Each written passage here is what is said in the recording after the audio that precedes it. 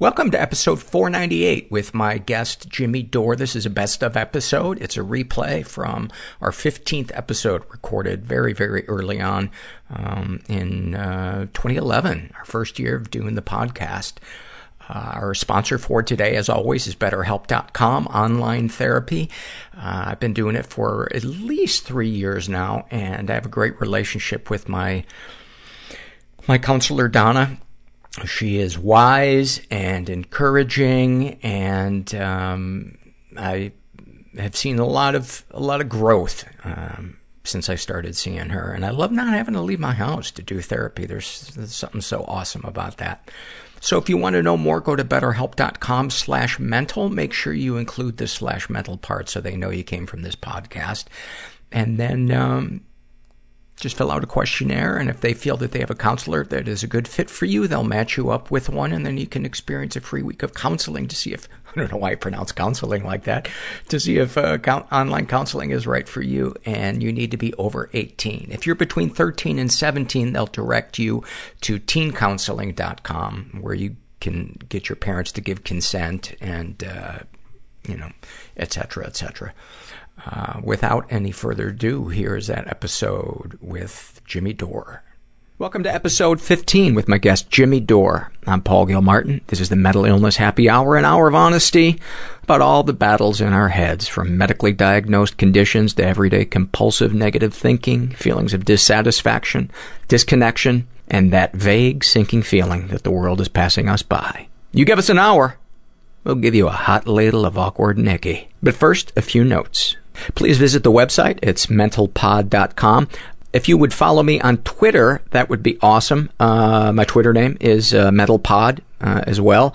And the fun thing about doing that is now when I'm interviewing somebody, I'm going to start tweeting, asking you guys for your fears. So when I do a fear off with somebody, I'll be able to use your fears and compete against the person. That'd be pretty cool. I recorded this episode with Jimmy Dore actually a couple of months ago before I started doing fear offs, so unfortunately there's not one here. Take the survey on the website. That helps me get to know you better, and you can also look at the results and see how other people have responded. If you'd like to support the show non-financially, go to iTunes and give us a good rating. That helps boost our ranking and brings more people to the show, which we like.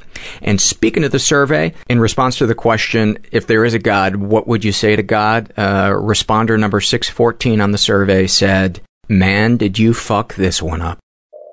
Everybody I know is bizarrely, beautifully fucked up in some weird way. I couldn't stand you in the audition. I couldn't stand you. Yes, awful. I was drunk. And I learned that I could solve my problems And sad. through violence since I couldn't communicate. Lonely. Yes, I'm afraid that my genitalia is ugly. That's hurtful. And what was your role in the robbery? I mean, you never knew what you were going home to. I had a jar that had teeth in it. I was a wreck. Other people's teeth? Yeah. I'm here with longtime friend Jimmy Dore. I'm glad you could find time in your busy schedule of getting high and making fun of right-wing people to come. I make fun of left-wing people too. Well, you do too. You actually get angrier at left-wing people than. But this is the one thing that I do know about this podcast is I want it to be apolitical. So we're gonna avoid talking about that because mental illness crosses all boundaries, Jimmy. Well, okay. I mean, all art is political. Even a decision to not be political is a political decision. Yeah, but my I'm making a joke. Oh, okay. Because I was going to say my intention isn't necessarily to make art with this podcast. Okay. If it happens to be, that's awesome. Oh, really? Yeah. Oh, okay. So this is more of a news information. No, it's more of just something that feels good to me, and I hope feels good to other people and makes them feel less alone. Oh, that's kind of my hope.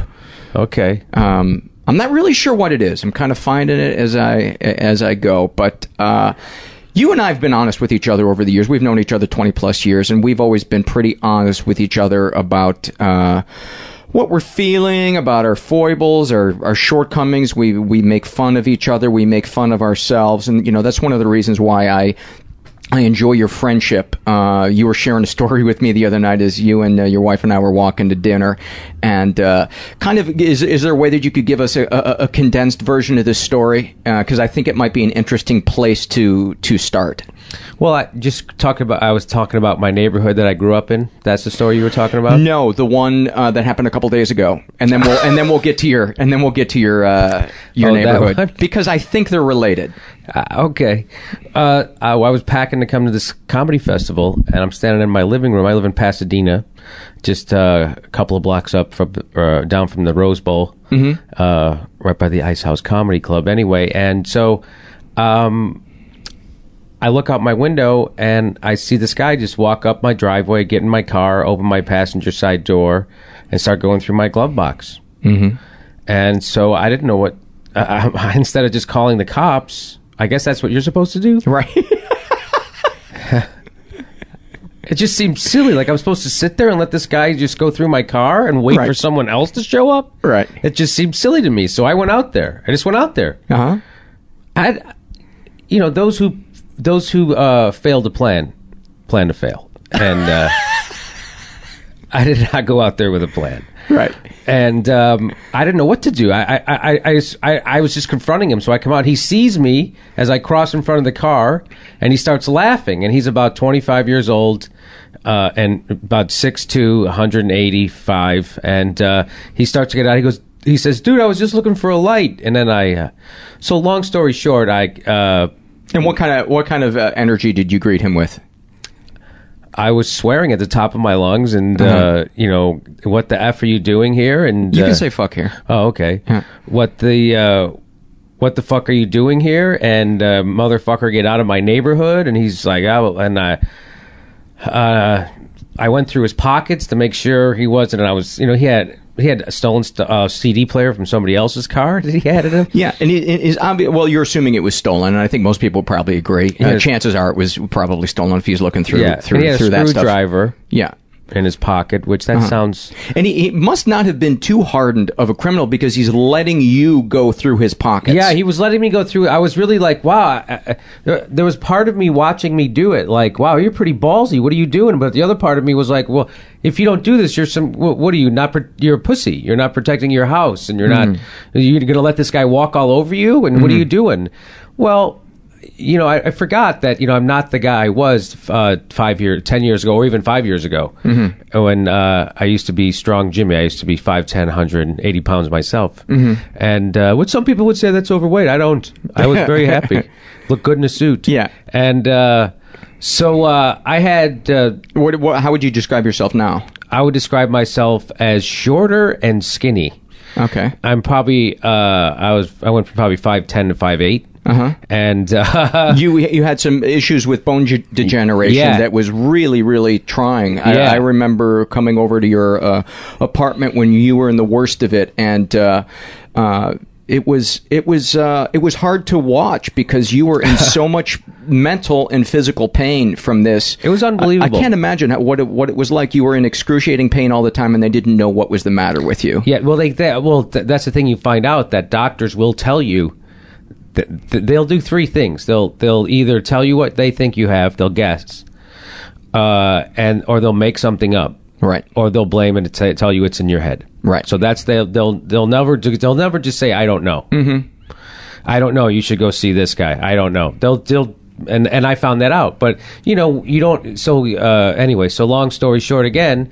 So that's how you lost the 2 inches. So I had some height, and now you have a little bit of arthritis. You don't move like you used to. Right. So I don't. Yeah, I'm not myself. Right. So I'm probably 35 pounds lighter, and so I lost some bone in my spine. That's nice. And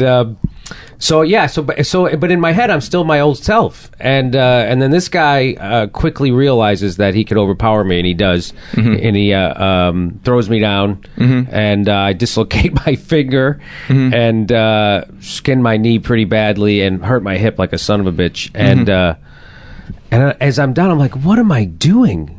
What am I? And you should mention too that up to this point, you just kept shoving this guy and yelling at him, and not that he didn't deserve it, but it might not have been the smartest move tactically. I didn't know what I was doing. Yeah.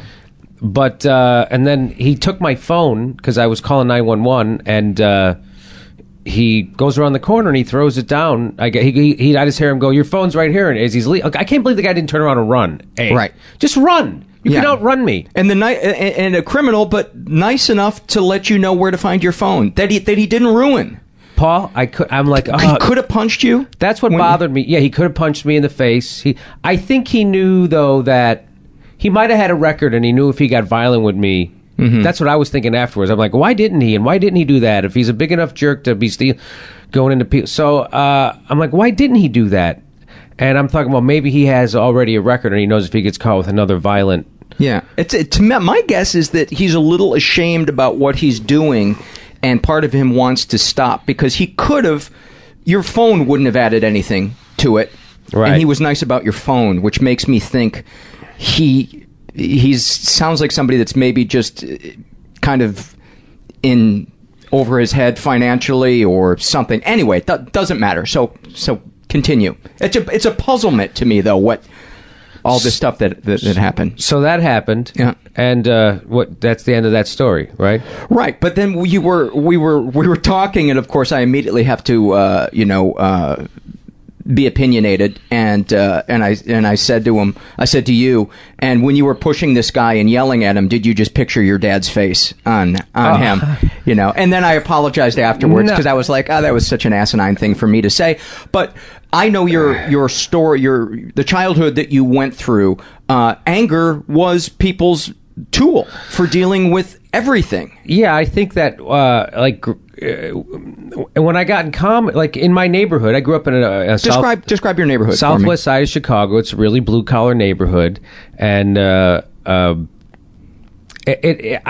think people would. It's kind of like Southie in Boston. Yeah, and so there's a lot of racism, and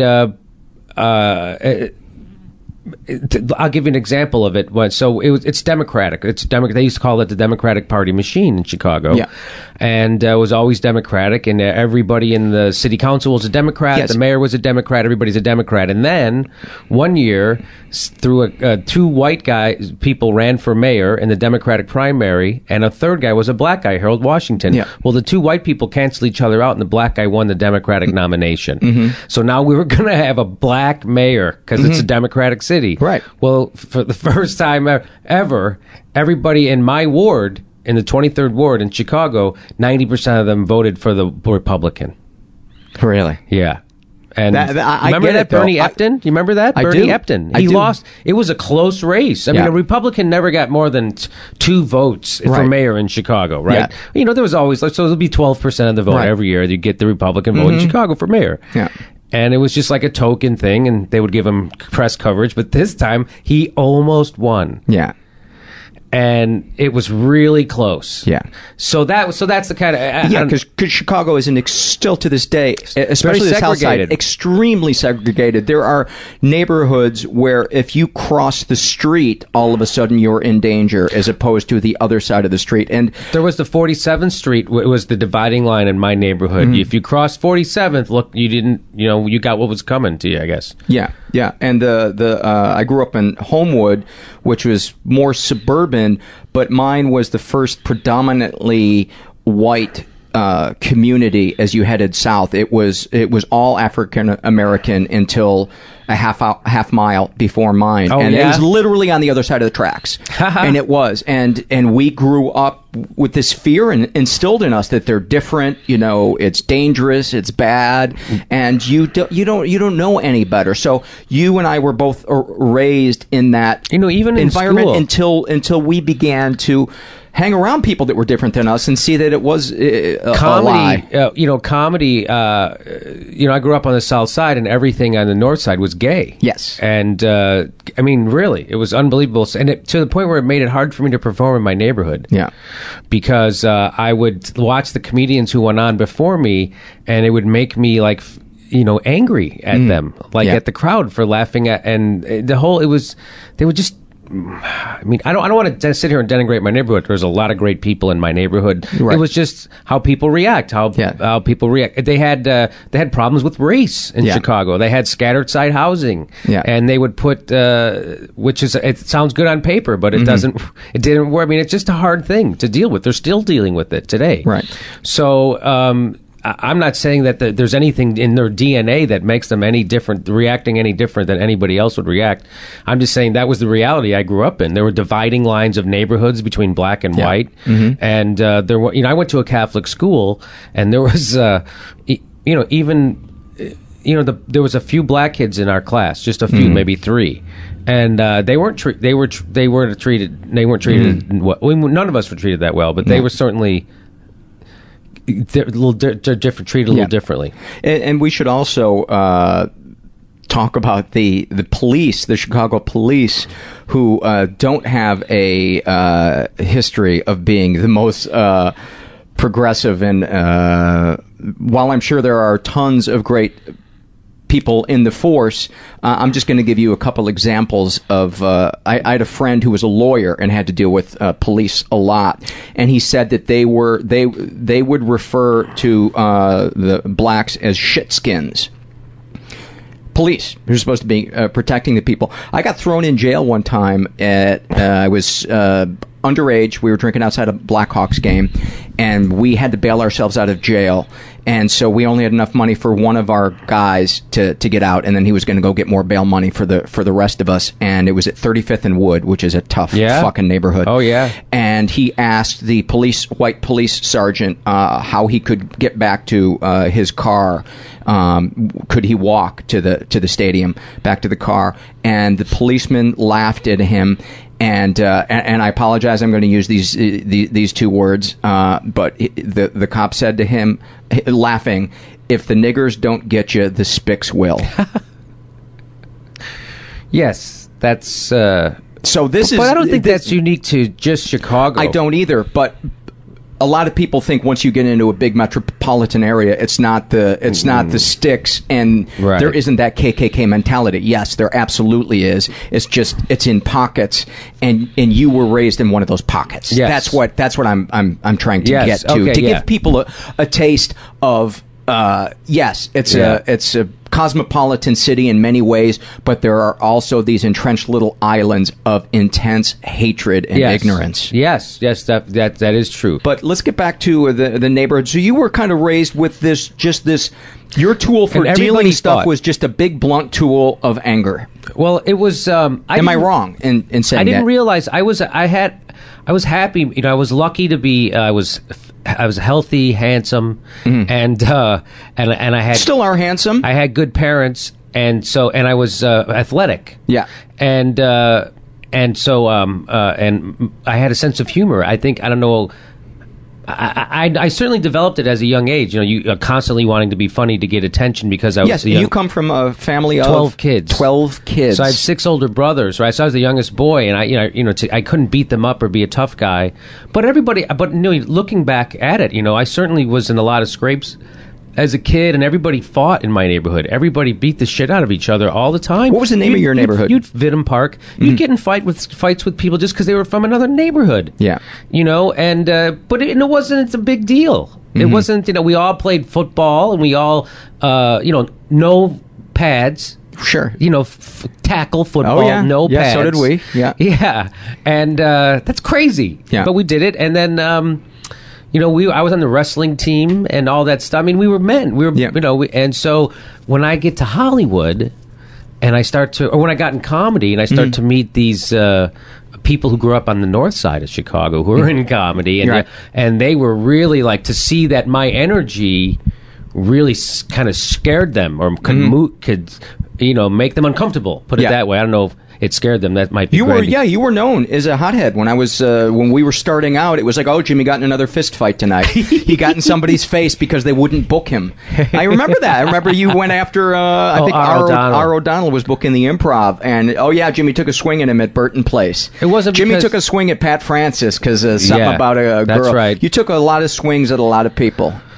Yeah, I wasn't afraid to take a swing at people. That's just how, if somebody does something to you, you confront them. That's how, or else you weren't a man. That's how I was socialized. And what do you believe today? Do you still think that there's an element to that? Because, it just happened last week, but were you just kind of in a moment of not really being conscious of it? Or was it, this isn't the right thing to do, but I don't know what else to do, I'm going to go ahead with it? I wanted to make sure I didn't know what I was doing, obviously. Okay. I've never confronted a criminal before. Right. So, I didn't know what, and I was like, I just wanted to make sure I was covering it, I was doing it correctly. If you had to go back and do it again, would you have called 911? Yes, immediately. Yeah. I would have called 911 right away. I would have just got a description. I went out there, got a description of the guy, and said, okay, I know what you look like. I already called the cops. Yeah. And, I'm not going to fight you. Right. That's what I will do next time. Yeah. I already called the cops. They're on their way. I know what you look like. Okay, I'll see you. Right. That's what I should have done. Right. Well, that's good that you can see that, because for a lot of comedians, I think our choices in life for probably our first 30 plus years are driven by anger, sadness, loneliness, whatever our demons are. We don't even think. We're so narcissistic, we don't even consider the world around us or the greater implications of what we're doing in the moment, because we're so driven by our emotions. We're so damaged emotionally in a lot of ways. Maybe I should just speak for myself. Is that something that you... Paul, I didn't have any awareness, and it was comedy that gave me that awareness of the kind of guy I was. And your comedy is so different than it was when you first started out. You started out kind of just as a joke teller, but there was no soul to it. And sometime around, 5-10 years ago, you started taking on issues, kind of championing the underdog, and I was blown away that you had kind of morphed into this comic with a conscience, which is not easy to do on the road, where people just want to hear dick jokes. And you were up there talking about political stuff and kind of making a stand. And I take my hat off to you, because I know sometimes you were just saying the other day you watched Kyle Kinane kill, and he's a great comic. He tells jokes, and you had I was envious of him, because I'm like, oh, you know what? He's just having fun. He's just going up there, and he's just telling. And it reminded me of myself when I was at the Aspen Comedy Festival, and I was just a guy going up there telling funny stories about my life, and life was good. Yeah, and people wanted to be around me, and it was great. And then now I feel like some sort of burden, almost like I have to. I can only talk about things that matter all the time, and and I don't. It made me think. It made me like watching Kyle Kinane made me think about what I wanted to do more. Right, and I'm not sure. I'm never sure. Well, it's funny because you've built a career. You have a 1 hour Comedy Central special that airs. Award-winning. Award-winning. Thank you. And I'm sure I'm sure your parents gave you all the accolades you fantasized would happen. That's another thing. Let's talk about that. Can I say though, we talked about. I had a reputation as a hothead. Yeah. It was through comedy that I became aware that I had anger. I didn't know I was angry. Right. And it was only through people reflecting back to me, and I didn't know I came off as a dummy. Mm-hmm. I think I had I know I had a very thick... I don't think people could see your soul, because it didn't come through in your comedy, and it certainly didn't come through in all the bridges you burned in the fights you picked. Right. No, right. I didn't... and that's why I think Graham Elwood and I became such fast friends, because we had the same temperament. Yeah, and it didn't anger doesn't scare us. Mm-hmm. It doesn't make me it doesn't make me uncomfortable. If somebody's angry, feels familiar. Feels very familiar. Yes, and so my dad's dad was an alcoholic. Yeah, even though were either of your parents alcoholics? No, no. So my dad did much better than his father. My dad was a good guy. Did your dad ever get help for my dad? Never. The no, damage? He grew up before any of that stuff. He didn't get help. He didn't even know what, the guy lost a presidential election because he cried once. You know, when my dad was already a grown man. So no. Who lost the president? Muskie. He got off he was the vice president, remember, for McGovern. And he cried once because in public, and that was the end of it. So no, my dad, the joke part I tell about it is my dad. So my dad didn't drink at all. So he had two emotions: angry and not angry yet. Right. And because he didn't drink, so we never got to have any of those fun drunk times. Right. We just had all the miserable. Right. But that's not. I mean, my dad was just. He had 12 kids. He was a blue collar guy. He worked 2 jobs, sometimes 3, to support everybody, and he did. He supported everybody. Wow. And then he managed to take a month vacation every year. A month. But that was, when people used to get a month off from work. My dad was a cop, so he got a month off. Now you get a vacation. It's called being laid off. Yeah. You just don't go anywhere and you sit around and worry all day. Yeah, it's not really quick. But so we were all angry, and we grew up in a time when it was normal to hit your kids. Yeah, because people had more kids. When you have 1 or 2 kids, you obsess on them and you treat them more like real people, and you care about their emotions. When you have 10, 12 kids in a house, you don't have time. To care about someone's fucking emotions, and you don't have time. It's people always ask me, "What's it like growing up in a big family?" I don't know, because I didn't grow up in a small family, and I had nothing to compare it to. Yeah, but I always fantasized about having a big family and thinking how great it would be. There are great parts. I had 2. It was just me and my brother, and there was always a quiet. I joke that my family was like the movie Ordinary People without the big laughs. It was just kind of void of. I had to remember that movie. That's why it took me a second. Void of joy, a lot of tense silence, and when I would visit, because we had a lot of large Catholic families at my grade school, when I would go visit there, it was everything I wanted. There was noise, there was laughter. Yeah, there was drama, there was fighting and yelling. A lot of drama, but at least there was something. And there was also a dynamic, and I wonder if your family had this. The large Catholic schools. The Catholic families, that's where trouble was made into an art form, because the younger brothers watched the older brothers, and they were the ones that told us, oh, here's how you drink beer. Here's how you smoke cigarettes. Here's how you break into this, or you do that. So was your family, did you learn how to get into trouble from your older brothers and share it with your peers? Oh, dude, definitely. We were all, we all felt like we were a part of a criminal class, and when you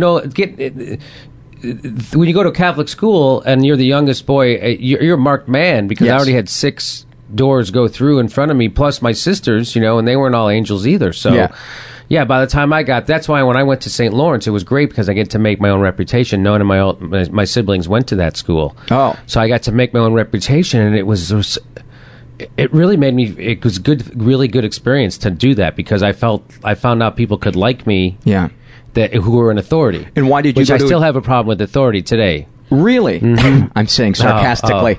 Why did you go to St. Lawrence and your other siblings didn't? Were you smart? I don't know why. My mom. Yeah, I felt like I was smarter, because Catholic schools are not cheap. Yeah. Mm-hmm. So I felt like I was, and my mom wanted me to go, and so I went. I took the entrance exam, and I went, and I knew I was going to go to college. I don't know why. Right. And so I was like, well, I want to go to college. I don't want to go to the public school. They weren't that good in my neighborhood. Right.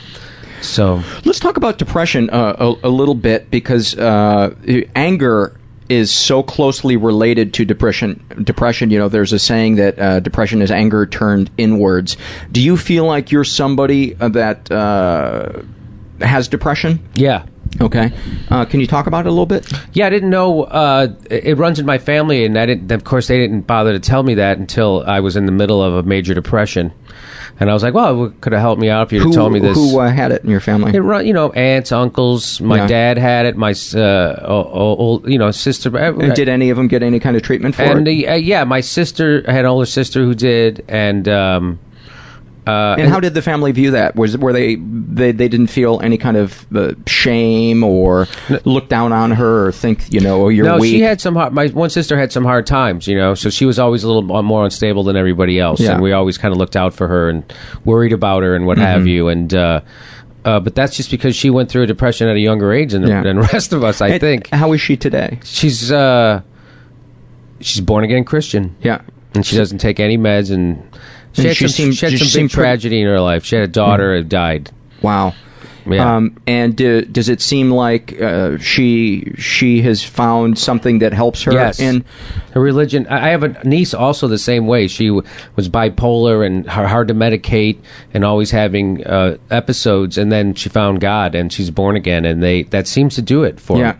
I don't know how that does seem to do it. I think it's, I know what that it's my anxiety that leads to depression. Mm-hmm. Like I get into worrying and anxiousness about the future. I live in the future or the past. I'm either living in fear of the future or regret about the past. Well, can I and those are two really fun places to be. Yeah, there is such a link in my mind and a lot of other people's between depression and spirituality.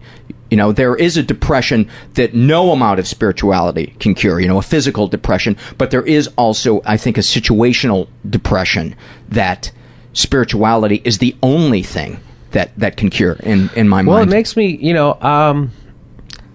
it's kind of like, I wish I could go back and, not. And I wish I could be religious, but I can't. But I don't think you have to be religious. I think you probably got a feeling when you started doing your material that meant more to you. You probably got a little bit of a feeling of peace and self-worth when you started talking about things that you thought maybe might just make the world a tiny bit better. Am I wrong? Paul, let me just put it to you this way. My life has exceeded my dreams in many ways. Yes. And I still manage to be miserable most of the time. And I get the sense that maybe there is something in you that is wanting something that's maybe not good for you. that is just going to make you want more of it. Yeah, well, I'm finding that out. I didn't plan my life past an hour special. Right. That was it. That was my goal. And you got it. And you were probably happy for a little while, but now it's what next, well, right? I thought, I didn't know there would be a what next. it didn't dawn on me. I thought, it's like Brett Favre. I don't want to win a Super Bowl. Once you do, you're like, okay, well, whatever happens after that, I'll be okay. I already won one. Yes. That's how I felt. But I still have the rest of my life to live now. It's like, I can't retire and announce comedy. Right. Right. Which is what I want to do. And you have a gift, so why should you? So, hanging around with you at this festival, so many people have come up to you and just gushed over your podcast and how much they love it and your radio show, and yet you are still have this deeply unsatisfied thing in you. It's rotten. There's a they say depression is anger at the self, right? So I noticed that, again, only through working with other people that I'm hard on myself. I just thought that. Right. That's how you internalize stuff from your parents, right? And but it wasn't just my parents; it was my neighborhood. And I talk about how there was physical discipline in people's houses in my neighborhood where I grew up. But you'd go to school, you'd hit you in church. Depression is anger at the self, right? Right. Right. And don't you think most comics? Have you tried therapy? Yeah, it's just it's hard to find a good therapist. They all seem just as screwed up as me, and nobody seems. What's the longest you've ever stuck with therapy? With a single therapist? I don't know, maybe 6 months. Okay. I saw this one guy. He was all right. Yeah. But they're all, I had one psychiatrist. She'd fall asleep. She'd fall asleep every time. Really? And her eyes would kind of start to close, and I would go, Pamela, what are you doing? She goes, no, I'm thinking. I'm like, you're not thinking. And then, I was really depression, so it took a while for me to be able to talk back to her. And then, the third time, and I just go, Pamela! No. And I go, oh. She goes, huh? And I go, I'm gone. Wow, that had to be really hurt. And she wanted to do an episode over, an episode. We're going to do an episode of Jimmy's Therapy. And the next episode. It's an all-new Jimmy. And the episode of Jimmy's Nuts. Yeah. So she wanted to do our weekly therapy. She couldn't be in the office. She wanted to do it over the phone. Mm-hmm. And I didn't want to. I hesitated. And she was like, no, I've done it before. It's okay. I'm like, okay, well, of course. Of course, right in the middle, her phone cuts out. Right, of course. And then got to get her back. And I'm just like, what the? Anyway, I don't know how that. You got to try a different therapist. Yeah, because there's good ones. There's really good ones out there. Ones that that have really helped people find what they need? I can't believe, Paul, since a young man, I don't know why I was always a seeker. Wayne Dyer and Deepak Chopra. Oh, but it all started with Leo Buscaglia. I used to see him on PBS. And so I got interested in that stuff. And there's a lot to that. Like, if you can focus your thinking, it's all about being able to focus your thinking. But it's amazing that all that knowledge hasn't helped me. Because it's not about knowledge. That's the thing that took me 40 years to realize is there's the physical world, there's the mental world, and then there's the spiritual world. And the spiritual world is completely unconnected to intelligence. And trying to reach that through intellect is a dead-end street. And it's why a lot of... I know. That's why the smartest people in the world can build nuclear bombs. Yeah. Exactly. It really is, right? That's why Christopher Hitchens can defend the Iraq War, right? Yeah. That's right. That's what that's about. So, so that's why I was just talking to somebody about that movie, The Matrix, and they were saying how it ruined it for him that Keanu Reeves was the central character in that. And I was like, no, that makes the movie. And they're like, how? Because it shows you that you're not going to reach enlightenment through intellect. You're only going to reach it through courage. Wow. And he didn't have intellect. He wasn't dumb. He's a dumb, and he wasn't even a good actor. Yeah. But no, I think he's a good actor. Yeah. But but it was, to me, that's really it's a metaphor for even that guy that they're like, oh, don't you think the studio made them choose him? Well, even if they did, it was a happy accident for me. Yes. Because there could have been a more interesting actor in that role, but I like the fact that he's kind of dim-witted. Yes. And that's not what it takes to save the world's intelligence. It's not, and the most courageous act to me is to say, I don't know, and I need help. Those are the two most courageous things that I've done in my life, and they've been the most beneficial to me. And I wonder if that isn't maybe where, for you to reach the next level of finding who you are or what you need to be happy, that might... Because I believe there is a matrix. That's funny that you mentioned that movie. I feel like there is this matrix to the universe that guides us, that helps us do what it is that we're meant to do if we can get to the point where we get out of our own self-will and try to see what it is. But only by connecting to other people like you and I are doing right now can we begin to have that matrix reveal itself. Does that make sense? Yes, I was going along just fine, figuring things out, and then I realized that the way to feel fully. Joseph Campbell says they asked him what the meaning of life was, and he said there is no meaning to life. There's only the meaning you give it, and that people aren't looking for a meaning to life anyway. What people are looking for is the sense of having been alive. Yeah. And that's why people take drugs and ride roller coasters and see scary movies. Yeah. And for me, it's because those things throw you into the present. And when you're in the present moment is when you feel the most alive. But it's the hardest place to get to. It is. And I just thought of that myself, like, well, that must be why people like roller coasters and people like scary movies, because you aren't thinking about anything else. Yes. And why we like stand-up comedy. And why we like stand-up comedy, because I'm right there. Yeah. And it's the best for me when I can not drop my preconceived ideas of how I want the show to go, but how I can let it kind of unfold instead of forcing it. And that's the hardest thing in the world for me to do. I love to hide behind my jokes. Yeah. And that's why going up the other night at that show, really scared me. Yeah. And I didn't want to do it. But Can you talk about that? Yeah, so I was on this show, and it was all people from Chicago, and I was going up last because I had the most credits. And but these guys were doing this kind of comedy that is very raw and edgy, and it was a long show. So by the time you get up there, they've heard a lot of comedy, and they've heard some really over-the-top, raw, edgy things. And so now anything I say is going to sound kind of silly and trite, and so it's hard to be different and still get bigger laughs than everybody else. And in my mind... I always, be careful what you wish for. I always wanted to be the guy. I always wanted to be the headliner on the show. I always wanted to be the guy that people came and listened to. And then it's like, oh, shit, now I got to be funny. Yeah. Now people expect me to be funny. Before, it used to be great. I used to surprise people. Yeah. Used to be able to open for other people. And people are like, oh, you see how funny that other guy was? That we didn't expect anything? Well, now when you're the guy, boy, it's fucking different, man. Yeah. And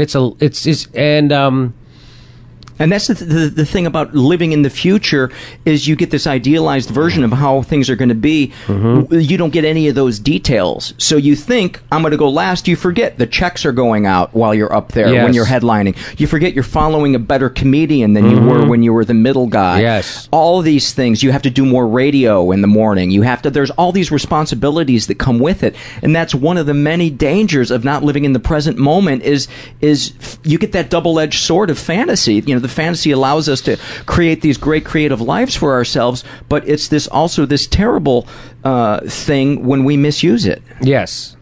How did you feel about that show the other night? I mean, I thought you did great. I mean you. I meant you. Oh, my set? Yeah. I didn't go up with much in the way of expectations. I weaseled my way out of going up last. I was originally scheduled to go last, and I have a TV show. I haven't done much straight stand-up in a while. Just done my character. You still the gay stand-up? Yeah, that's right. They're a better crowd. Yeah. And and I didn't feel like I would be the funniest person, so I said, "Can you put me up earlier in the show?" Oh, okay. And I wasn't the funniest person in the show. Funny. Well, thank you. You were very funny. But I was a little insecure about going. I think everybody going was last. insecure. Yeah, and you followed a guy who was very, very drunk and was getting very, very graphic, and it was I would have been a little pissed off if I were you, and you were pissed off, and you vented a little bit, and it was right on the edge of appropriate and inappropriate. And that was what was edgy. So you were. It's funny because you were edgy, and yet you didn't lose your composure. You lashed out a couple of times. It got a little uncomfortable. Where it was like, "Oh, is Jimmy gonna have a fucking meltdown and start yelling at people here?" But you didn't, and you ultimately kept your composure, and it was cool. And I was so glad when you went up to the guys who you were kind of snapping at from on stage, and kind of shook their hands and laughed with them afterwards. No, you know what, Paul? Before I went up, I actually, while I was angry at him for making it hard on me. I wasn't angry at him for doing what he was doing. Because I was if I wasn't going up, I would have been enjoying the shit out of it. Well, this guy was... So I told him that when he came off stage. Yes. I go, "Hey, thanks for making it hard for me. That was great, you motherfucker." Oh, okay. And so I went up, and that was more out of like that. I was like, yeah, I would never in a million years ever take you on the road with me. Right. But I would have enjoyed this had I not had to follow you. Yeah. Yeah, that's how I felt. So it was more out of like, you prick made it hard on me. And and he was very graphic and very raw. And he was actually drunk. Oh, he was hammered. Which put it in another, so there was this excited uncomfortableness during his set too. So it was like, there was a heightened emotionality about his set that I couldn't repeat. I knew that or top. So now where do I go with that? And now I got these young comics, who've heard my name since they started comedy, and now they get a chance to see Jimmy Dore, and they're going to see if he can do it or if he's going to fucking fold like a house of cards. Now, see, and that's such a sick way to look at it, because I'm back there thinking, Jimmy is way wittier than this guy, and he's way more honest than this guy. Oh, really? And you brought that, and that's ultimately what great comedy is. Oh, okay. But I would have been in the same headspace you are, because when it comes to us, sometimes we're the worst perspective we have, because we are filtering everything through our low self-esteem. In our past. Yes. Somebody said to me one time, I was having a bad day, and they said, "I wish you could see yourself through our eyes." And it made me start to cry, because I was like, wow, I am really hard on myself. And I think most artists really are. And that's why we have to go into the fantasy world, because it's too painful to deal with the reality of the present moment and how we feel about ourselves.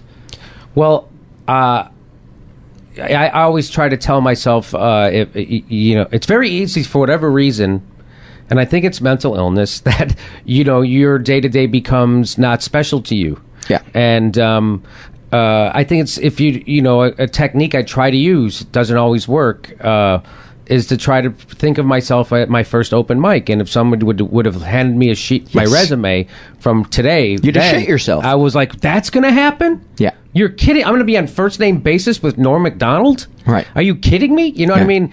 I just, it would just blow my mind, And it's hard to keep. That's like I may make that joke. You know, if my life has exceeded my dreams many times over, and I'm still managing to be miserable, and you know, I thought about that the other day, and I was like, well, I really have to change that. Yeah. I have to. So I guess I'm at that age when people go through that stuff. Yes. I'm 45. Yes. So I'm like trying to reevaluate. You know, maybe get a new wife. Jimmy's kidding, of course. Lovely wife, Stefan. I love my wife. We just got married last summer. Yeah. She's great. But no, so I'm actually thinking about starting a family with her. I'm like, you know, I never thought. It's so funny. You know, comedy is such an unstable life. You always think that. I always think, you know, they say guys don't think about raising a family or starting a family until they feel secure in their career. Right. Well, you never feel secure in your career as a comedian. I don't think until you have a television show, and that's what I always think. Like, well, I'm like, well, yeah, I'm going to have kids as soon as I have a television show. What a crazy way to live your life. No one told me. There's no one. You know what? Maybe that's my. Yeah. Maybe I'll write a book on how for young comics or young people getting to Hollywood. This is what. Don't wait till you have a TV show to start a life. Right. Start a life. Yeah. Yeah. But, you know, I don't know. You don't have kids. I don't have kids. And now you don't have kids because you're dead inside a little, or? Yeah. Okay, me too. And no, it's never been something that my wife and I really wanted badly. I have moments where I think, oh, I'm really missing out, but they're fleeting. They're fleeting. But see, like, it's when I'm too selfish. I'm not making a joke. Yeah, but it changes you. That's the point. But I don't want to find out when the kid's 3, I don't really like this. I'm sure the chances are 99% that I wouldn't, but my dad was that way. My dad had kids that he wasn't interested in, and he wasn't present. My dad could never really reconcile himself to be comfortable in his own skin. And when you're not comfortable in your own skin, I don't think you can be present for your kids. And so I would say to you, wouldn't it be good for you to become more comfortable in your skin before you pull the trigger on having kids, so you could be really present with them? Because when you're in the future... No, you know what? Yes, Paul. I mean, on paper, yes, that makes sense. But as we all know, they say if you wait till the right time to have kids, you never will. And so I think that's more true financially than it is emotionally. I mean, I don't know. I don't even know if we might not ever still not do it. I don't know. But it just seems like, it seems like I would have half a life lived. Like, that seems like such a big thing. Like, you know, I'm starting to look for meaning in life, because comedy, while it does bring meaning to my life in a certain way, it's not enough anymore. No. It's a compartment. It's not. It's not. I'm like, this didn't do it. It didn't do it. Like, I did it. I guess, you know. That thing that. Yeah, maybe it does. Maybe it does bring you that perspective. I don't know, because I don't have kids. I wonder what. I'm tired of thinking about myself all the time. Yeah, it's such a dead-end street, and that's where we think we're going to find the answer, but we don't. I've found through connecting to other people, that's the only way I can ever get gratitude in my life and get the perspective that I need. You know, Joseph Campbell, I'm glad you brought him up. He said something... When we decide, I'm mangling it, paraphrasing it, but basically in a nutshell, he said, when we decide to do something for the betterment of society, for other people, something altruistic, magical guides will show up to assist us. 1,000 tiny hands. Yeah, is that what he? All the doors were open. One door closes, and I completely agree. I've experienced that. It is amazing. So that makes me realize that we are actually not separate. We are all connected. Yeah. So there's that kind of spirituality. But I wanted to make one more point. Except Filipinos, they're not connected. I'm not sure. There's some Samoans I can certainly exclude, but. So when I was on this path, and I realized that through emotions, through not being afraid of emotions, and growing up in that neighborhood I grew up in, it makes you only comfortable expressing certain emotions, you know? Yes. Joy, anger, rage, and more rage. And so those are the things that you can cheer for a team, you can laugh, you can be angry, and you can fucking punch someone. Yes. And that's it. But then I realized, emotion, like you're saying, like connecting to people, that's the way. And showing vulnerability. That being vulnerable, yes. Yes. That's where real intimacy begins to me. And I have been afraid for most of my life, because I was afraid it would put me in a weak position. But it does. But that people love when you approach them with vulnerability. Yes. Most people. Yes. Because you're right. Then they can let their defenses down. But it's the scariest thing in the world, and it goes back to that courage that you were talking about. Well, yes. And what I think I want to say this because this is about mental illness. So my first depression, when it happened, I didn't know what it was, and it came out of nowhere. How long ago was this? This is 1999. Yeah. And it was more, and it started with Was it based on the Prince song? Yeah. And I had the anxiety. That's what really led to the depression. And so Just describe the anxiety, if you would. It's just everything, nervous about things about I wouldn't be nervous, and then a tightness in my chest that I can only describe as a 1,000,000-pound tourniquet being turned against my chest. That was constant. Wow. I couldn't believe it. Like there's nothing. I couldn't believe my bones were broken. So, but what happened? The consequence of that is it made me scared to open up to feel emotions again because I was afraid I was going to go crazy. They were going again. to kill you. Yes. So I've been. So what did you do? You shut down? I've been fighting that ever since. Yeah. And I've had 2 depressions since then. I had one in 06, 07, and then currently. Mm-hmm. What do you think, and I'm sorry if I come across as an asshole for bringing this up, but you're my friend, and so I want to say it. Do you think smoking a lot of weed is good, given that you have that? No. Okay. So what keeps you from giving up the weed? You don't know anything better to I just bring keep thinking I'm going to turn a corner. Yeah. And no, I'm noticing now. No, I've cut back. I've noticed that, when I quit smoking pot one time for my first depression for 2.5 years. I didn't smoke pot and touch alcohol or caffeine because I did not want to feel that again, again. Right. And so what was that like? That was, I wasn't on the right meds. So I was just. Do you take meds currently? Not anymore. I'm going to go back. Okay. Because I'm figuring out now that I have ADD, which can also lead to depression, which I think is what I have. Yeah. And which you don't know. I never noticed I had because I was a comedian, and you don't have to do a lot of tasks. You have your life is simple but complicated in other ways, right? Right. As a comedian, the flaws didn't show, but now that I'm having to produce 2 shows by myself, write, produce, edit, You're a busy man. It is really it's showing. It's showing You're up. starting to feel the chest tighten, or the ADD is showing up. I'm missing stuff all the time and falling through the cracks, and I can't manage my life is becoming unmanageable. Yes. So I'm like, I have to get. And then I talk. It's too bad there's not a program for people that can't give something up and their lives have become unmanageable. I'm making a joke. That's the first step of a 12-step program. No, it's not the no, it's not it's not related to the weed.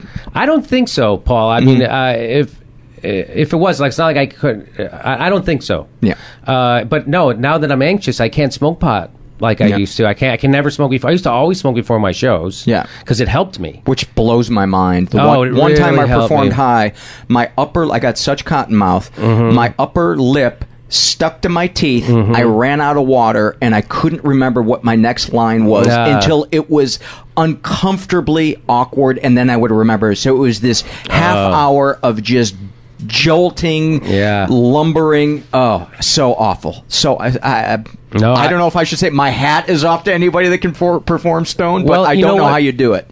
It had to be at a certain. It's all about headspace. I was at a club that I didn't want to come back to.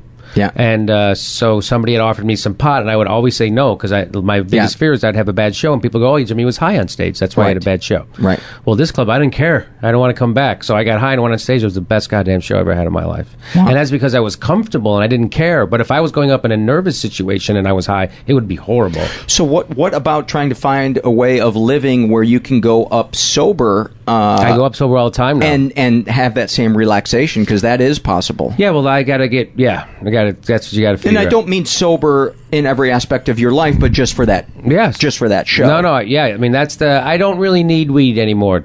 Yeah. On stage. It doesn't. Yeah. I can get there without it. Good. I know I can remember. Good. I can remember how I need to be in my head to be there. Right. That's all. Yeah. And, I've probably said this before on the podcast. I'm not anti-alcohol, anti-weed. I'm anti that for me. Yeah. But if other people can use it in moderation and it enhances their life, God bless you. It did for a while. Well, let me ask you this, though. Did you find that about what I mentioned about, you're afraid of, I'm afraid of emotions. I was afraid to open my heart to a woman. Yeah. and I was never like, to me, I pushed, like I was on a freight train of opening my heart until my depression. Yeah. Like I was everything open big. I was, and my life was expanding, you know, and things were really, and it was, life was rich. Yeah. And then when the depression hit, I just shut down, and I was afraid to do that. And did you have that experience? I didn't know how to. I didn't understand that there needs to be emotional intimacy before there can be physical and sexual intimacy with someone. I just learned this in the last 2 years. And the biggest aha moment for me came a couple of months ago. On a submarine? On a submarine. I was going through this health issue that was, and I had gone off my meds, and I was miserable. I was listless. I was depressed. And I was having to be on this diet where I could basically only eat vegetables. And my wife was kind of questioning the way I was going about this diet. And I wasn't really being fully honest with her about how much pain I was in. And my initial instinct when she questioned what I was doing, because I was going to buy a food processor so I could start making myself more soup, which is one of the things they recommend. But it's, it's like $400 or something for this food processor. And I wanted to buy it, but I knew that she didn't really think we needed it, and she was questioning about my diet.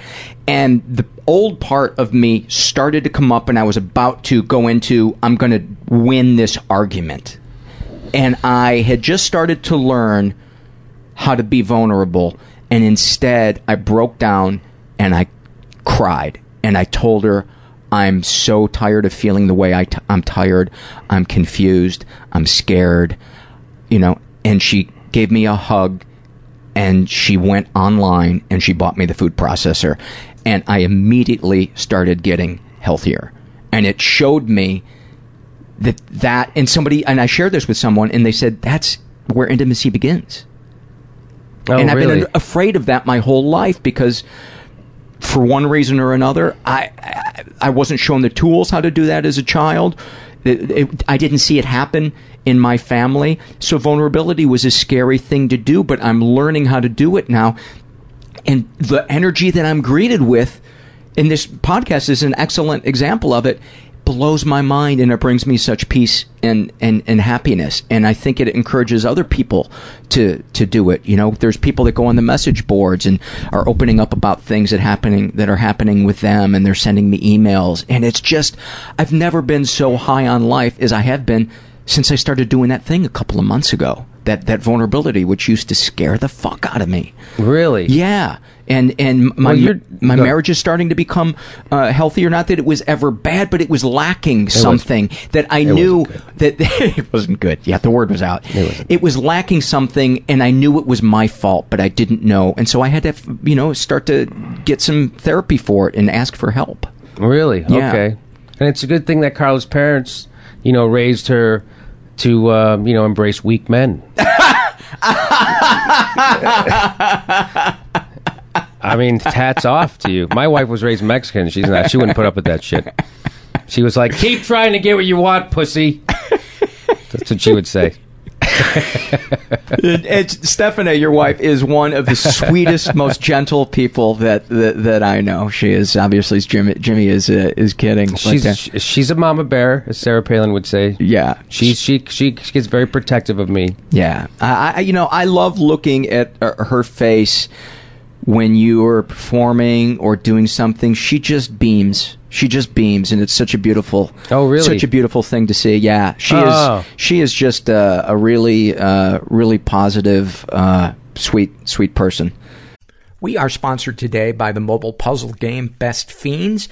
I'm a big fan of it. If you have never tried Best Fiends, it works at areas of your brain that are very satisfying to work out.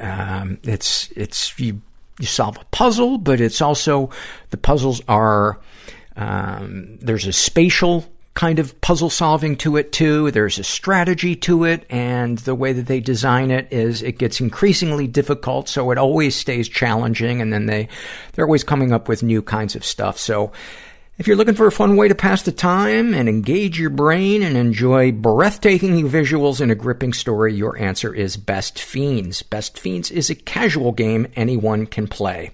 I am currently at level, I think, 153, and I'm having a little trouble getting through this one, but it makes it more satisfying when you do get through a level. It does not require internet to play, so you don't need to worry about Wi-Fi access or using cell data. They update the game monthly. And check it out. Engage your brain with fun puzzles and collect tons of cute characters. With over 100 million downloads, this 5-star rated mobile puzzle game is a must-play. Download Best Fiends free on the Apple App Store or Google Play. That's friends without the R. Best Fiends. And, yes, I was very lucky to meet her. I remember it was a really nice story. When I was in Los Angeles, I had just gotten out of a relationship with a woman who didn't have the courage to find out who she was supposed to be. Yeah. And that's why I can't, that's one of the things that, anyway. And I was lonely, and I wanted to find a woman who I could share my life with. And I went to the Acme Comedy Theater one night, and I saw this girl on stage being hilarious, and I was like, why can't I just be with a girl like that? Mm-hmm. See, look at her. She's dark like I like. Mm-hmm. She's funny. Dark as in personality or complexion? No, complexion. Yeah. She's dark hair and she's Mexican. Mm-hmm. And I was like, oh, I just love that. I don't know what it is. It just gets me. And she was funny, and and I thought she was Italian. Mm-hmm. And so which is she makes a joke about that in her life. She goes, whenever people meet me, I'm 100% Mexican, but when people meet me, they think I'm Italian because they like me. And. And so we didn't get together for probably, 3 or 4 years after that, maybe 5 years after that. We didn't hook up, and it was great. I was like, and I love to tell that story. Like, it's a good feeling for me to remember that, seeing her, and now that's my wife. And it's so funny. You just described Carla and I saw her on stage 3 or 4 years before I ever asked her to go out, and she's Italian. Really? You thought she was Mexican? She's not a dirty Mexican, Jimmy. That's the point that I'm trying to make. I remember the first time I saw your wife on stage. Yeah. Yeah, I was like, I never saw somebody work a pole like that. I couldn't believe. I was like, wow, she's so tiny, but she really is sure of herself. Yeah, I remember the first time I saw her on stage at the Comedy Womb. I remember what she was wearing. Yeah, she was hilarious. I couldn't believe that a girl could be that funny. Yeah. I'd never seen anybody, she was the funniest person I'd probably seen up to that point, I think, live. Yeah. She was amazing, yeah. And she doesn't perform anymore, which I miss. She always hated performing. She just liked writing jokes, made her very nervous to perform. She doesn't like to be the center of attention. She doesn't. I believe she's she will not be on this podcast because for one, she's not mentally ill, other than the fact that she chose to live with me. Yeah. But she shies away from that kind of stuff. But let's go on this note. I think you and I are both pretty lucky to have found the patient women that we have. Yes. And, I'd be interested to know what people think about some of these subjects that we brought up on the podcast. So if you're out there and you feel like going on the message boards, go to mentalpod.com. That's the website for this podcast. And is there anything you want to plug before we go? I have a website, and go to my website, jimmydorecomedy.com. And Dore is spelled D-O-R-E. Correct. Yeah. And then I have if you like The Daily Show, Paul and I do a radio version that Paul is on called The Jimmy Dore Show, and that's how I describe it. Is that a good? That's succinct. It's probably makes it sound like it's a knockoff, which it's really not. It's just a kind of a comedy political pundit show. Yeah, kind of a humorous left, right, and center. But yes, the more lefty than anything. And then I have a podcast where I interview other comedians called Comedy and Everything Else along with Steph, my wife. And those are the two things. Yeah, great. Well, I want to thank you for coming on, and it was great getting to know a guy I already know. Getting to know you a little bit more, and thank you for opening up. And if you're out there and you think you're alone, you're not. You are not alone. I think I'm going to send you guys off with an excerpt from survey responder number 640 to the question, if there is a God, what are some of the things you would say to God? He said, pretty good job overall. Next time, try to make people a little more compassionate and small batch whiskey a little cheaper. I can't disagree with that one. Also interesting, to the question, do you have any comments or suggestions to make the show better? He wrote, I've only heard a few early episodes, so I'm not sure if Paul has gotten more comfortable with podcasting, but I did feel at certain points that he could stand to let his guests talk a bit more freely. It did occasionally feel like he was steering the conversation to reach conclusions he had in mind. Overall, it didn't hurt the quality of the interview, and I'm totally still a fan. I just felt that occasionally Paul was getting in his own way. I think there's a lot of people that would probably agree with you. And you're not the first person who has sent me that email, so I will try to keep that in mind and try to not let that gnaw at the center of my skull as I lay awake tonight, staring at the ceiling. I am not alone. Thanks for listening.